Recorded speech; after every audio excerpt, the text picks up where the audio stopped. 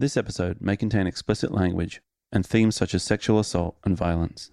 Listener discretion is advised.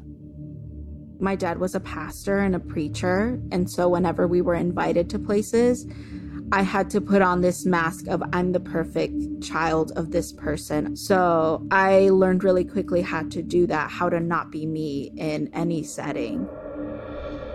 I'm Dan Johnstone, and this is Hillsong, a megachurch shattered, from Discovery Plus.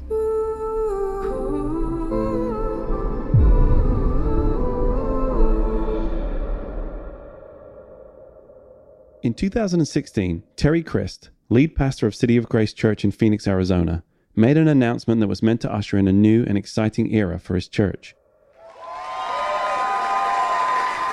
Today, we become Hillsong Church Phoenix. I feel stronger about this than anything God has ever said to me. We are stepping into the future with the clearest word that God has spoken to me in my life.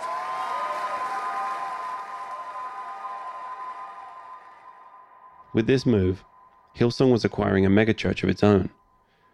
The City of Grace had 3 church campuses serving the Phoenix area, Mesa, Scottsdale, and downtown Phoenix, with thousands of congregants. After 6 years of rapidly growing notoriety in New York City, Hillsong would now have an established presence on the western U.S., with plans to spread into California and beyond. In the following years under the Hillsong banner, the church spread, launching campuses in Tucson and Las Vegas. But most importantly, the newly minted Hillsong Phoenix provided the infrastructure for something critical to Hillsong's growth and expansion in the U.S., an American college. Hillsong had a successful college in Sydney, which steadily produced congregants, volunteers, givers, and future pastoral superstars like Carl Lentz. And now in Phoenix, Hillsong had an incubator on American soil. But in the wake of Hillsong's unraveling, in the spring of 2022, Terry made another announcement that would again reshape the future of his church and Hillsong. It has become clear that we cannot continue in our global family as much as we love it. And so we have chosen this week to withdraw from being Hillsong Church. First, why are we taking this action? Over the past year, following the sin that was exposed in Hillsong Church, New York City, and the subsequent investigation that was conducted into sexual misconduct and into financial misappropriation, I encourage the results of that report to be made in some general form. I understand the sensitivity of that. I ask that the report be redacted so names could be protected. I ask that the report be synopsized so that we could embrace accountability and transparency. And for whatever reason, that request was denied. As information began to leak out as to what was in the report, and as the global board made the decision to increase financial controls within the churches, lead pastors were suddenly asked to sign NDAs and non-competes, meaning that if we were removed from our positions, we could not plant churches again within our community for at least 1 year. Last Saturday, after months of trying to gain approval to reseat our local board, we formally requested the release of our church back to us. We wanted to continue by returning governance and accountability, but even continuing with the banner Hillsong Phoenix for many reasons, including our love, our deep love for Hillsong College. Sadly, the board refused our request. And I was told this past week, it is, quote, all or nothing, close quote. We either had to allow the global board to govern our church and to own our properties, or we had to leave. And so with great sadness, I chose to leave. Pastor Christ wouldn't subdue to Hillsong Global's strong-arming, but he went further than that, delivering a passionate plea, a loud and clear call for reform of the evangelical corporate culture, where misconduct seems to thrive and secrets run deep. I love the global church and will continue to. But I also believe it is in the best interest of Hillsong Church to conduct an internal investigation as it relates to board conduct, to immediately restore the Sydney eldership, to make the findings of that public, and to dismiss the board members who have protected the institution and not the people. And when secular corporations are more transparent than the church, and when secular boards hold their employees and directors to a higher standard of accountability, we have failed the injunction that judgment must begin at the house of God, so that the people of God stand as a prophetic kingdom witness to the nations of the earth. It is vital that we get it right. Pastor Christ then went on to say the exact words that Hillsong should have said long ago. Words that thousands of victims hurt by Hillsong have been hoping to hear for years. I also want to offer a couple of other important statements. Our hearts are broken for anyone who has been victimized by anyone, anywhere, for any reason in Hillsong Church or college. Let's build a church that values people in every way.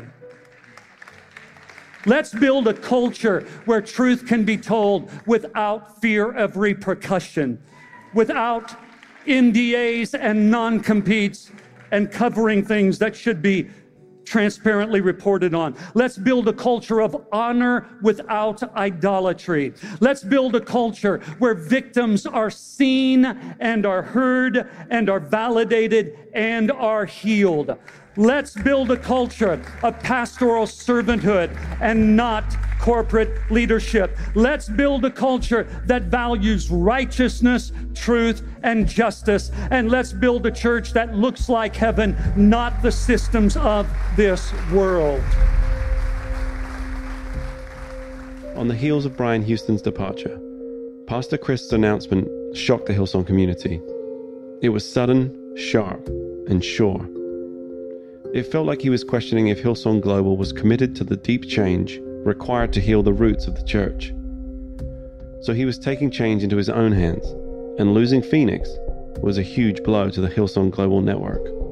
They lost 5 church campuses and the home of their prized American college. But the college didn't close. It relocated from Phoenix to Southern California, where I would end up visiting the new college. There it is. You want to just walk in? Yeah, let's do it. We'll get into that later in the episode.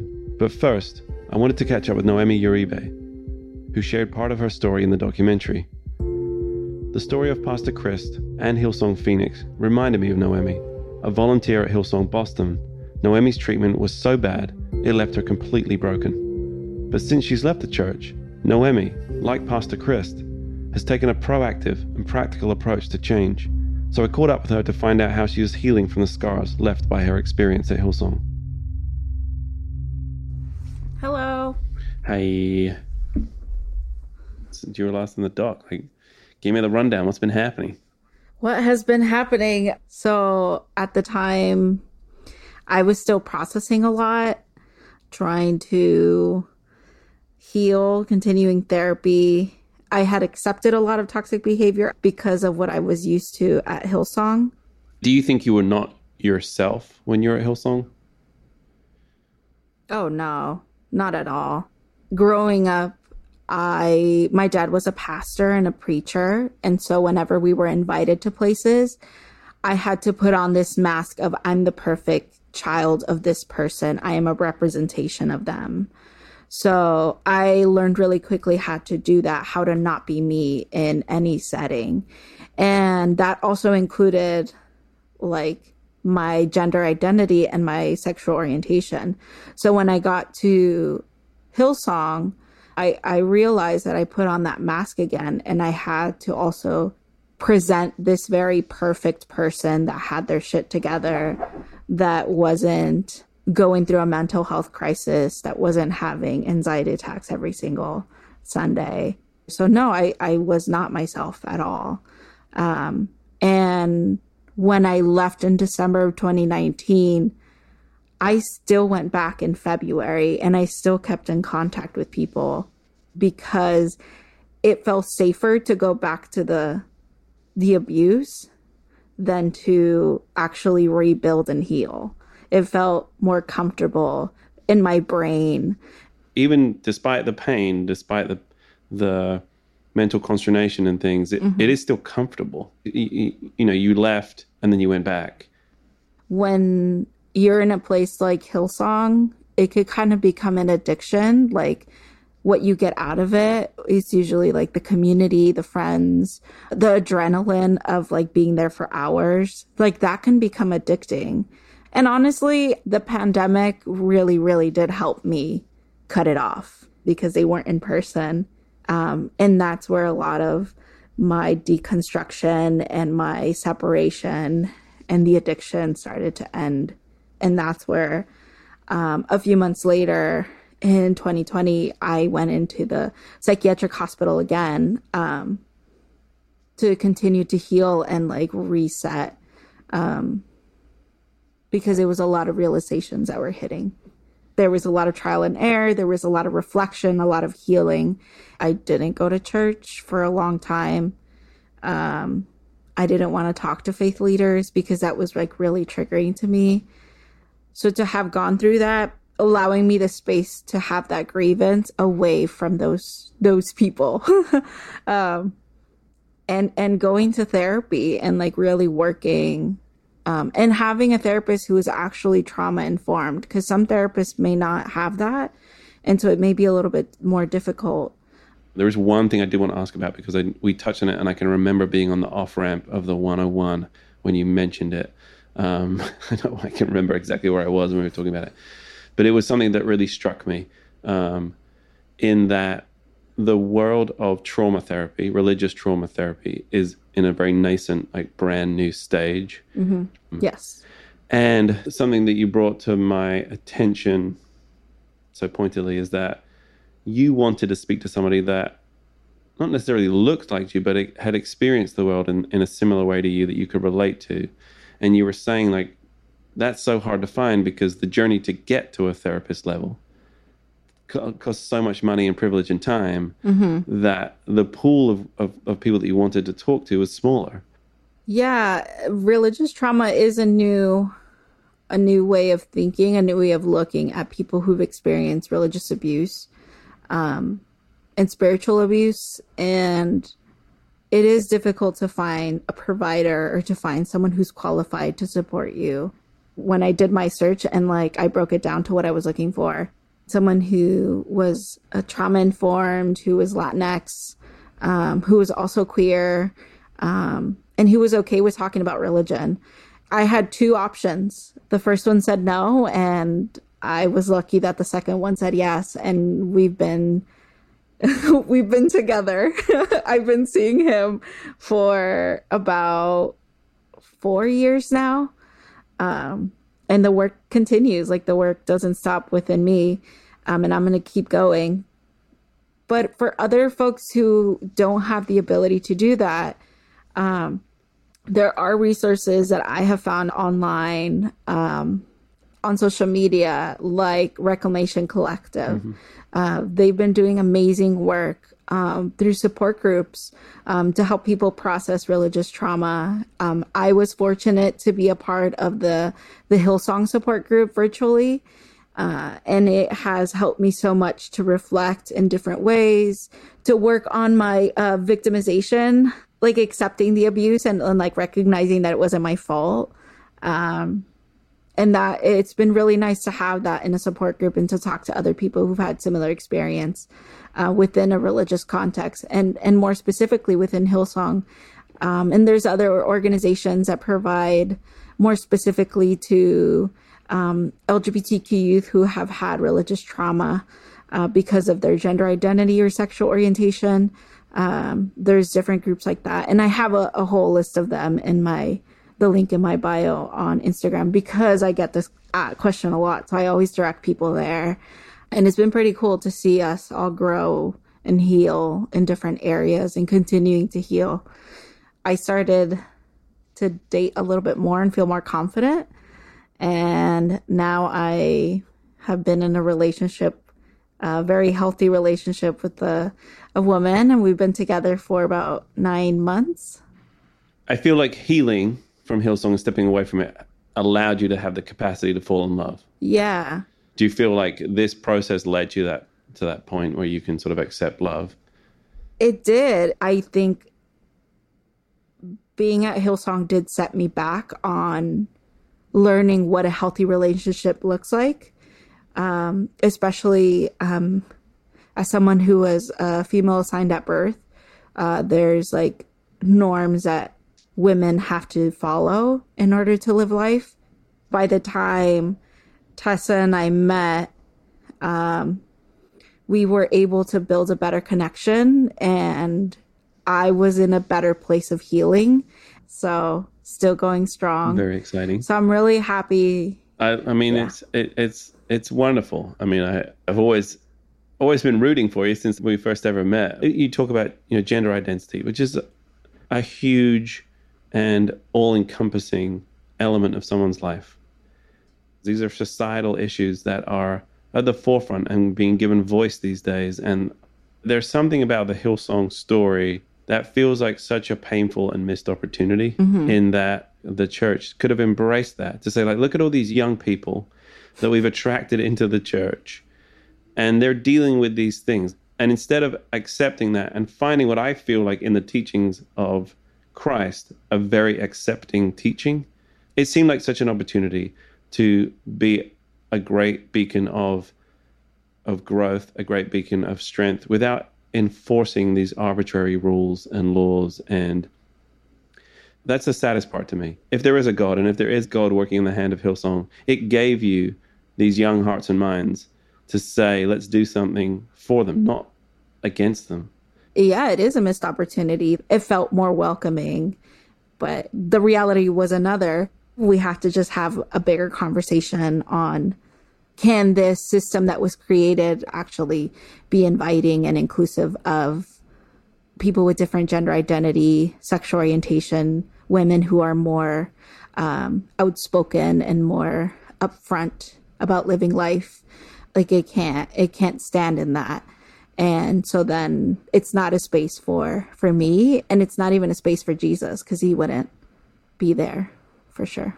You're one of the people that we spoke to in the doc who, you're very good at charting where you are and sort of where you were and where you want to be going. I really appreciate you sharing so much with me.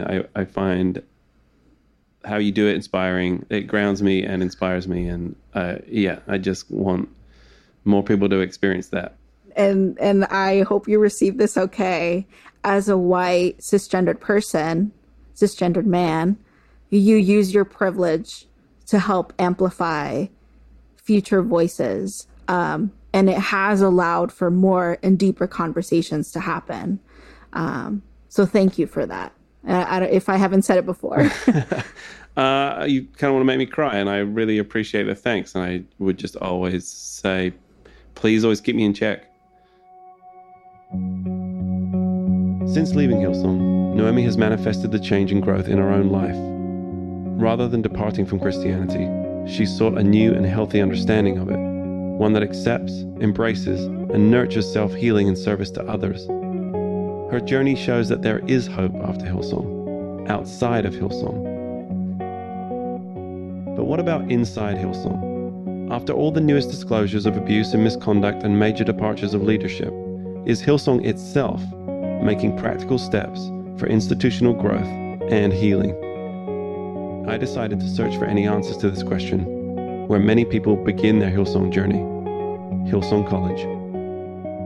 So I took a trip to its new home. Joining me were former Hillsong College students and my friends, Bailey and Joe.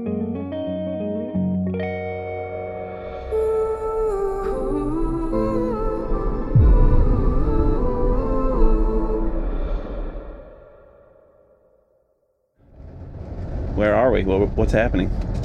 Okay, so we're currently in Irvine, California, which, to my knowledge, is a huge hub for businesses. It really gives me nostalgia because the Hillsong College campus in Australia was very similar. Looks exactly like the Hills campus. Our college was smack dab in the middle of just a bunch of corporate business buildings. So it's good to know they're sticking with what they know. Yeah, there's lots of chain stores and faceless office buildings and apartment complexes, and it is not quite the holy landscape I was expecting. Yeah, did you see the Instagram post about the new campus moving from Arizona to California? No. It was all lights and glamour, as you can imagine. From someone that lives in California, I can tell you that those images of where the church is going to be are not where the church is going to be. That was Santa Monica and Venice. It's a classic Hillsong tactic they did for Sydney as well.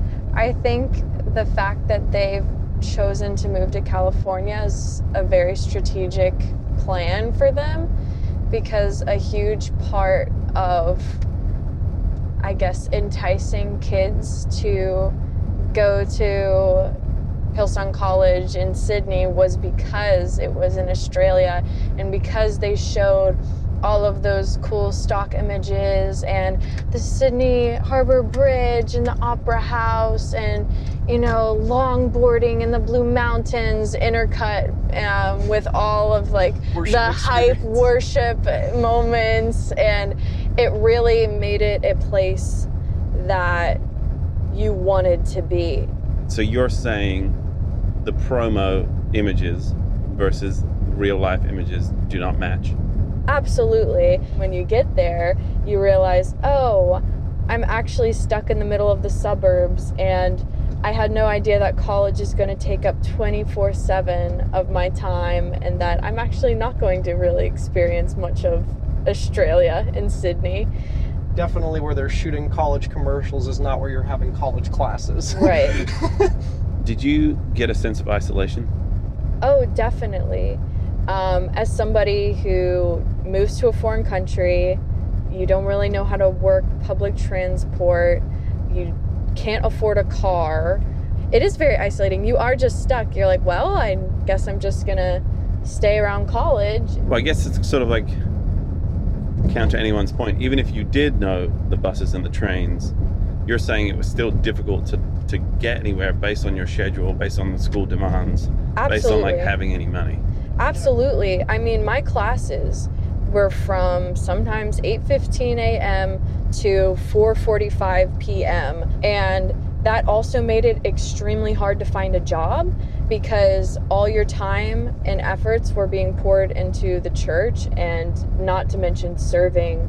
There wasn't a day that I wasn't serving. It just occupied every ounce of my time. They just kind of constructed your schedule in a way where it was not really plausible to have a stable income and also be in the church. And so I think it was strategic, because then they would offer us jobs, and they would dangle job opportunities in front of our faces, because we needed jobs and we couldn't necessarily get jobs outside of work. Right. After driving through Irvine, California, the future permanent campus for Hillsong College, we drove to San Juan Capistrano, where the college is temporarily located, and school was now in session. So right up there on the left, you can see there's a Hillsong College banner. Oh my, yep, there it is. Yeah. That's crazy. Some Students. there's some people with some Arizona plates behind us. That would Yep. 8, 9, 10. 10 cars, 4 of them have Arizona license plates. We're in the right A place. strong feeling it's a guest driver's car. It certainly looks like one of the vehicles that Brian would like to be in. Guest Drivers was one of Hillsong's volunteer programs that Joe was a part of during his time at Hillsong College. As a guest driver, your duty is to shuttle Hillsong leadership and special guests from point A to point B, like a free chauffeur. But as Joe and others have described, it was a space where many of Hillsong's issues resonated, and the line between volunteerism and exploitation was crossed. Demanding hours, overbearing rules, and the expectation that drivers treat their passengers not as fellow Christians, but as VIPs. The vehicle Joe pointed out was a large blacked-out SUV sitting in the parking lot. Oh my gosh. I have like butterflies in my stomach. So weird. Yeah, tell me about it. How does it feel? Oh, like a very nerve-wracking feeling. I didn't think I would feel that way, but it's just being back in that atmosphere I have not been in for such a long time. You want to just walk in? Yeah, let's do it. We wanted to get information to find out what changes, if any, were being implemented at Hillsong College. So we decided to go in separately to give us the best opportunity to start a conversation. Okay. I'm gonna go first and just check it out, go and then I'll leave you guys to it. Because if they think I'm with you and around you, then they're gonna get real strange. Yeah. All right, I'm just gonna do a little roll by. So I am walking up to the college temporary campus. Just gonna go and have a little peek, see what they say. Oh, the door's open. Going inside was more nerve-wracking than I expected. I wondered what everyone inside thought about the documentary, or even if they'd watched it. How they were processing everything that's come to light, and if they even believed it. I wondered how they'd react if they knew I was part of exposing it. I had a strange anxiety that upon entering, all eyes would be focused on me, like they'd recognize me as an outsider or an enemy. But no one even seemed to notice I was there. Everyone was busy, focused on another day, executing Hillsong's vision. So we just walked in. There is a nice little coffee shop.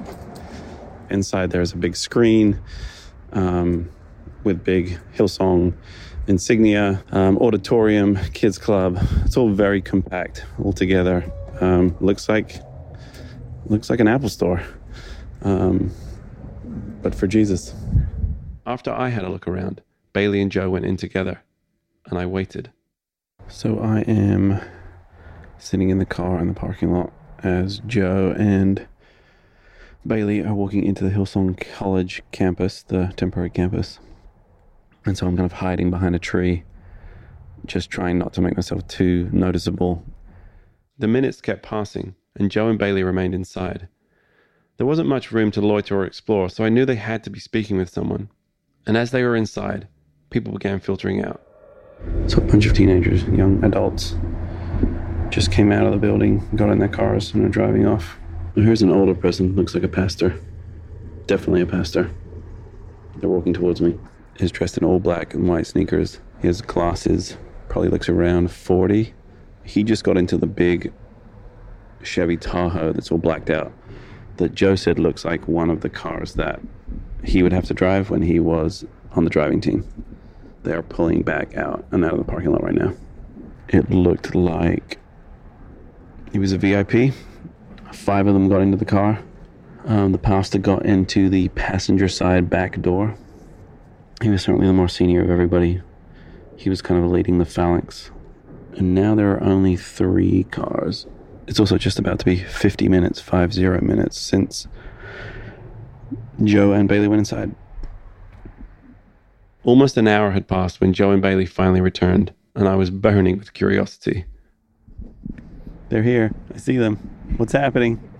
How was it? Actually kind of emotional. Do you want to talk about it? Do you want to wait? Definitely. Joe and Bailey actually ran into somebody they knew and got to sit down and talk with them. For the sake of privacy, we've redacted their name from the following conversation. Go from the beginning. Tell me what went down. Well, so we come in and we see a lady sitting down, and I say, "Hey, is here? I used to live with him." And she's like, "I don't know. You should ask." In which I knew because we served on guest drivers together and went to college together. And so then we talked to who is now a staff member for Hillsong College. He was doing administrative stuff. Yeah. So that's kind of where we just sat down with him and talked with him for an hour inside the chapel. Like, he knew Bailey was in the documentary, so... Yeah, he was very open to hearing everything that we had to say and our constructive thoughts on the church. But it was also great to hear all the changes that were being made internally to be better, which was what he was really trying to, I guess, hammer down.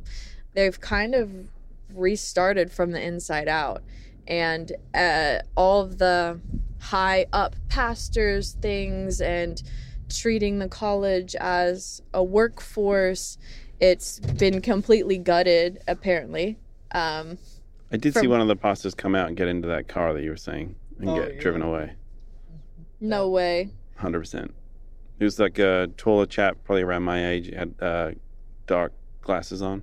He was definitely a more senior person in that group, and they all walked out together, and then he got put in that car and they drove off. He got put in that car? Yeah. Like, open door and everything? They opened the door, yeah.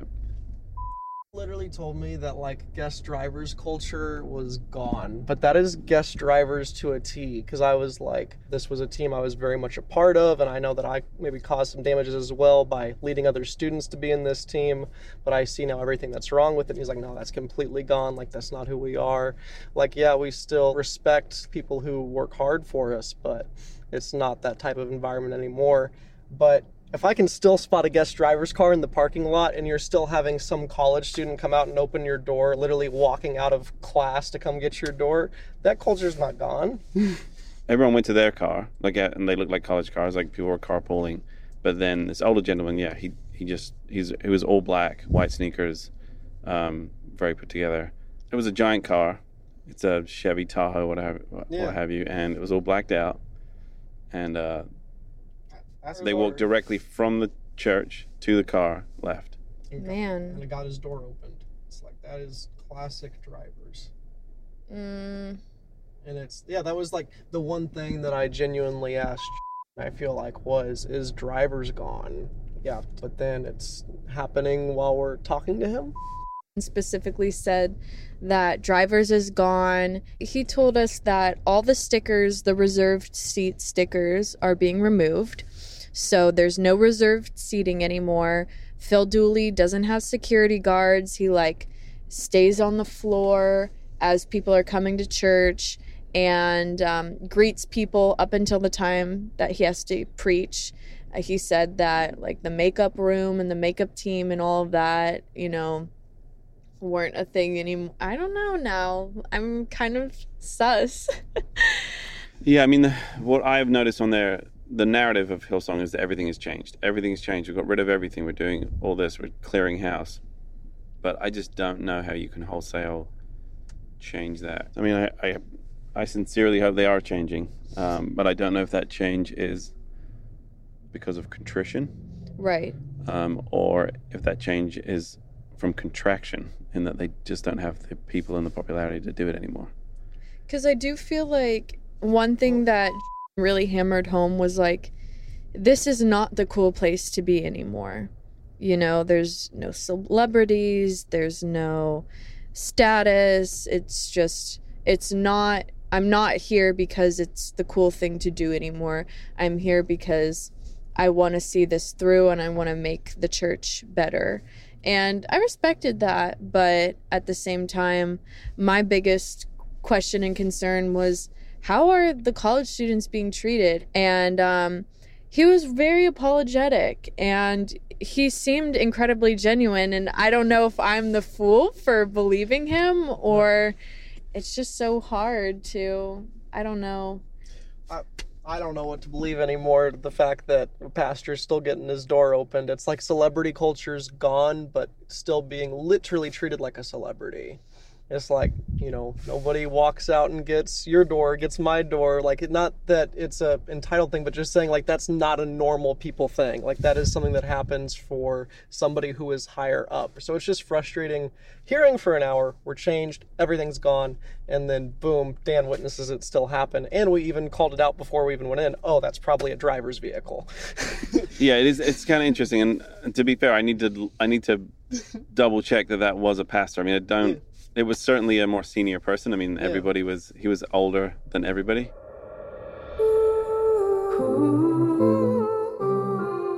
I did double check this, and the man I saw was Lee Burns, Executive Vice President of Hillsong College. To be fair, what I witnessed might not have been an act of Hillsong's guest drivers program, and I don't want to suggest that it's problematic for a young adult to show an elder a polite courtesy by opening their car door. But as we've seen time and time again with Hillsong, the line between honoring your leaders and being exploited by them is thin. And if what I witnessed was a continuation of the drivers program, only without the name, it makes me wonder, is it all just Hillsong rebranding? Is Hillsong capable of true change like Pastor Chris and others are calling for, like Noemi has found herself? Real institutional change comes from the top down. So I decided to look into the decision makers at Hillsong, the designers of Hillsong's renovation, the global board. In your text, you said that you had a meeting with someone, an unnamed board member, and they, agreed to speak to you. Yeah. They're actively trying to steer the ship somewhere, and in my opinion, it's a sinking ship.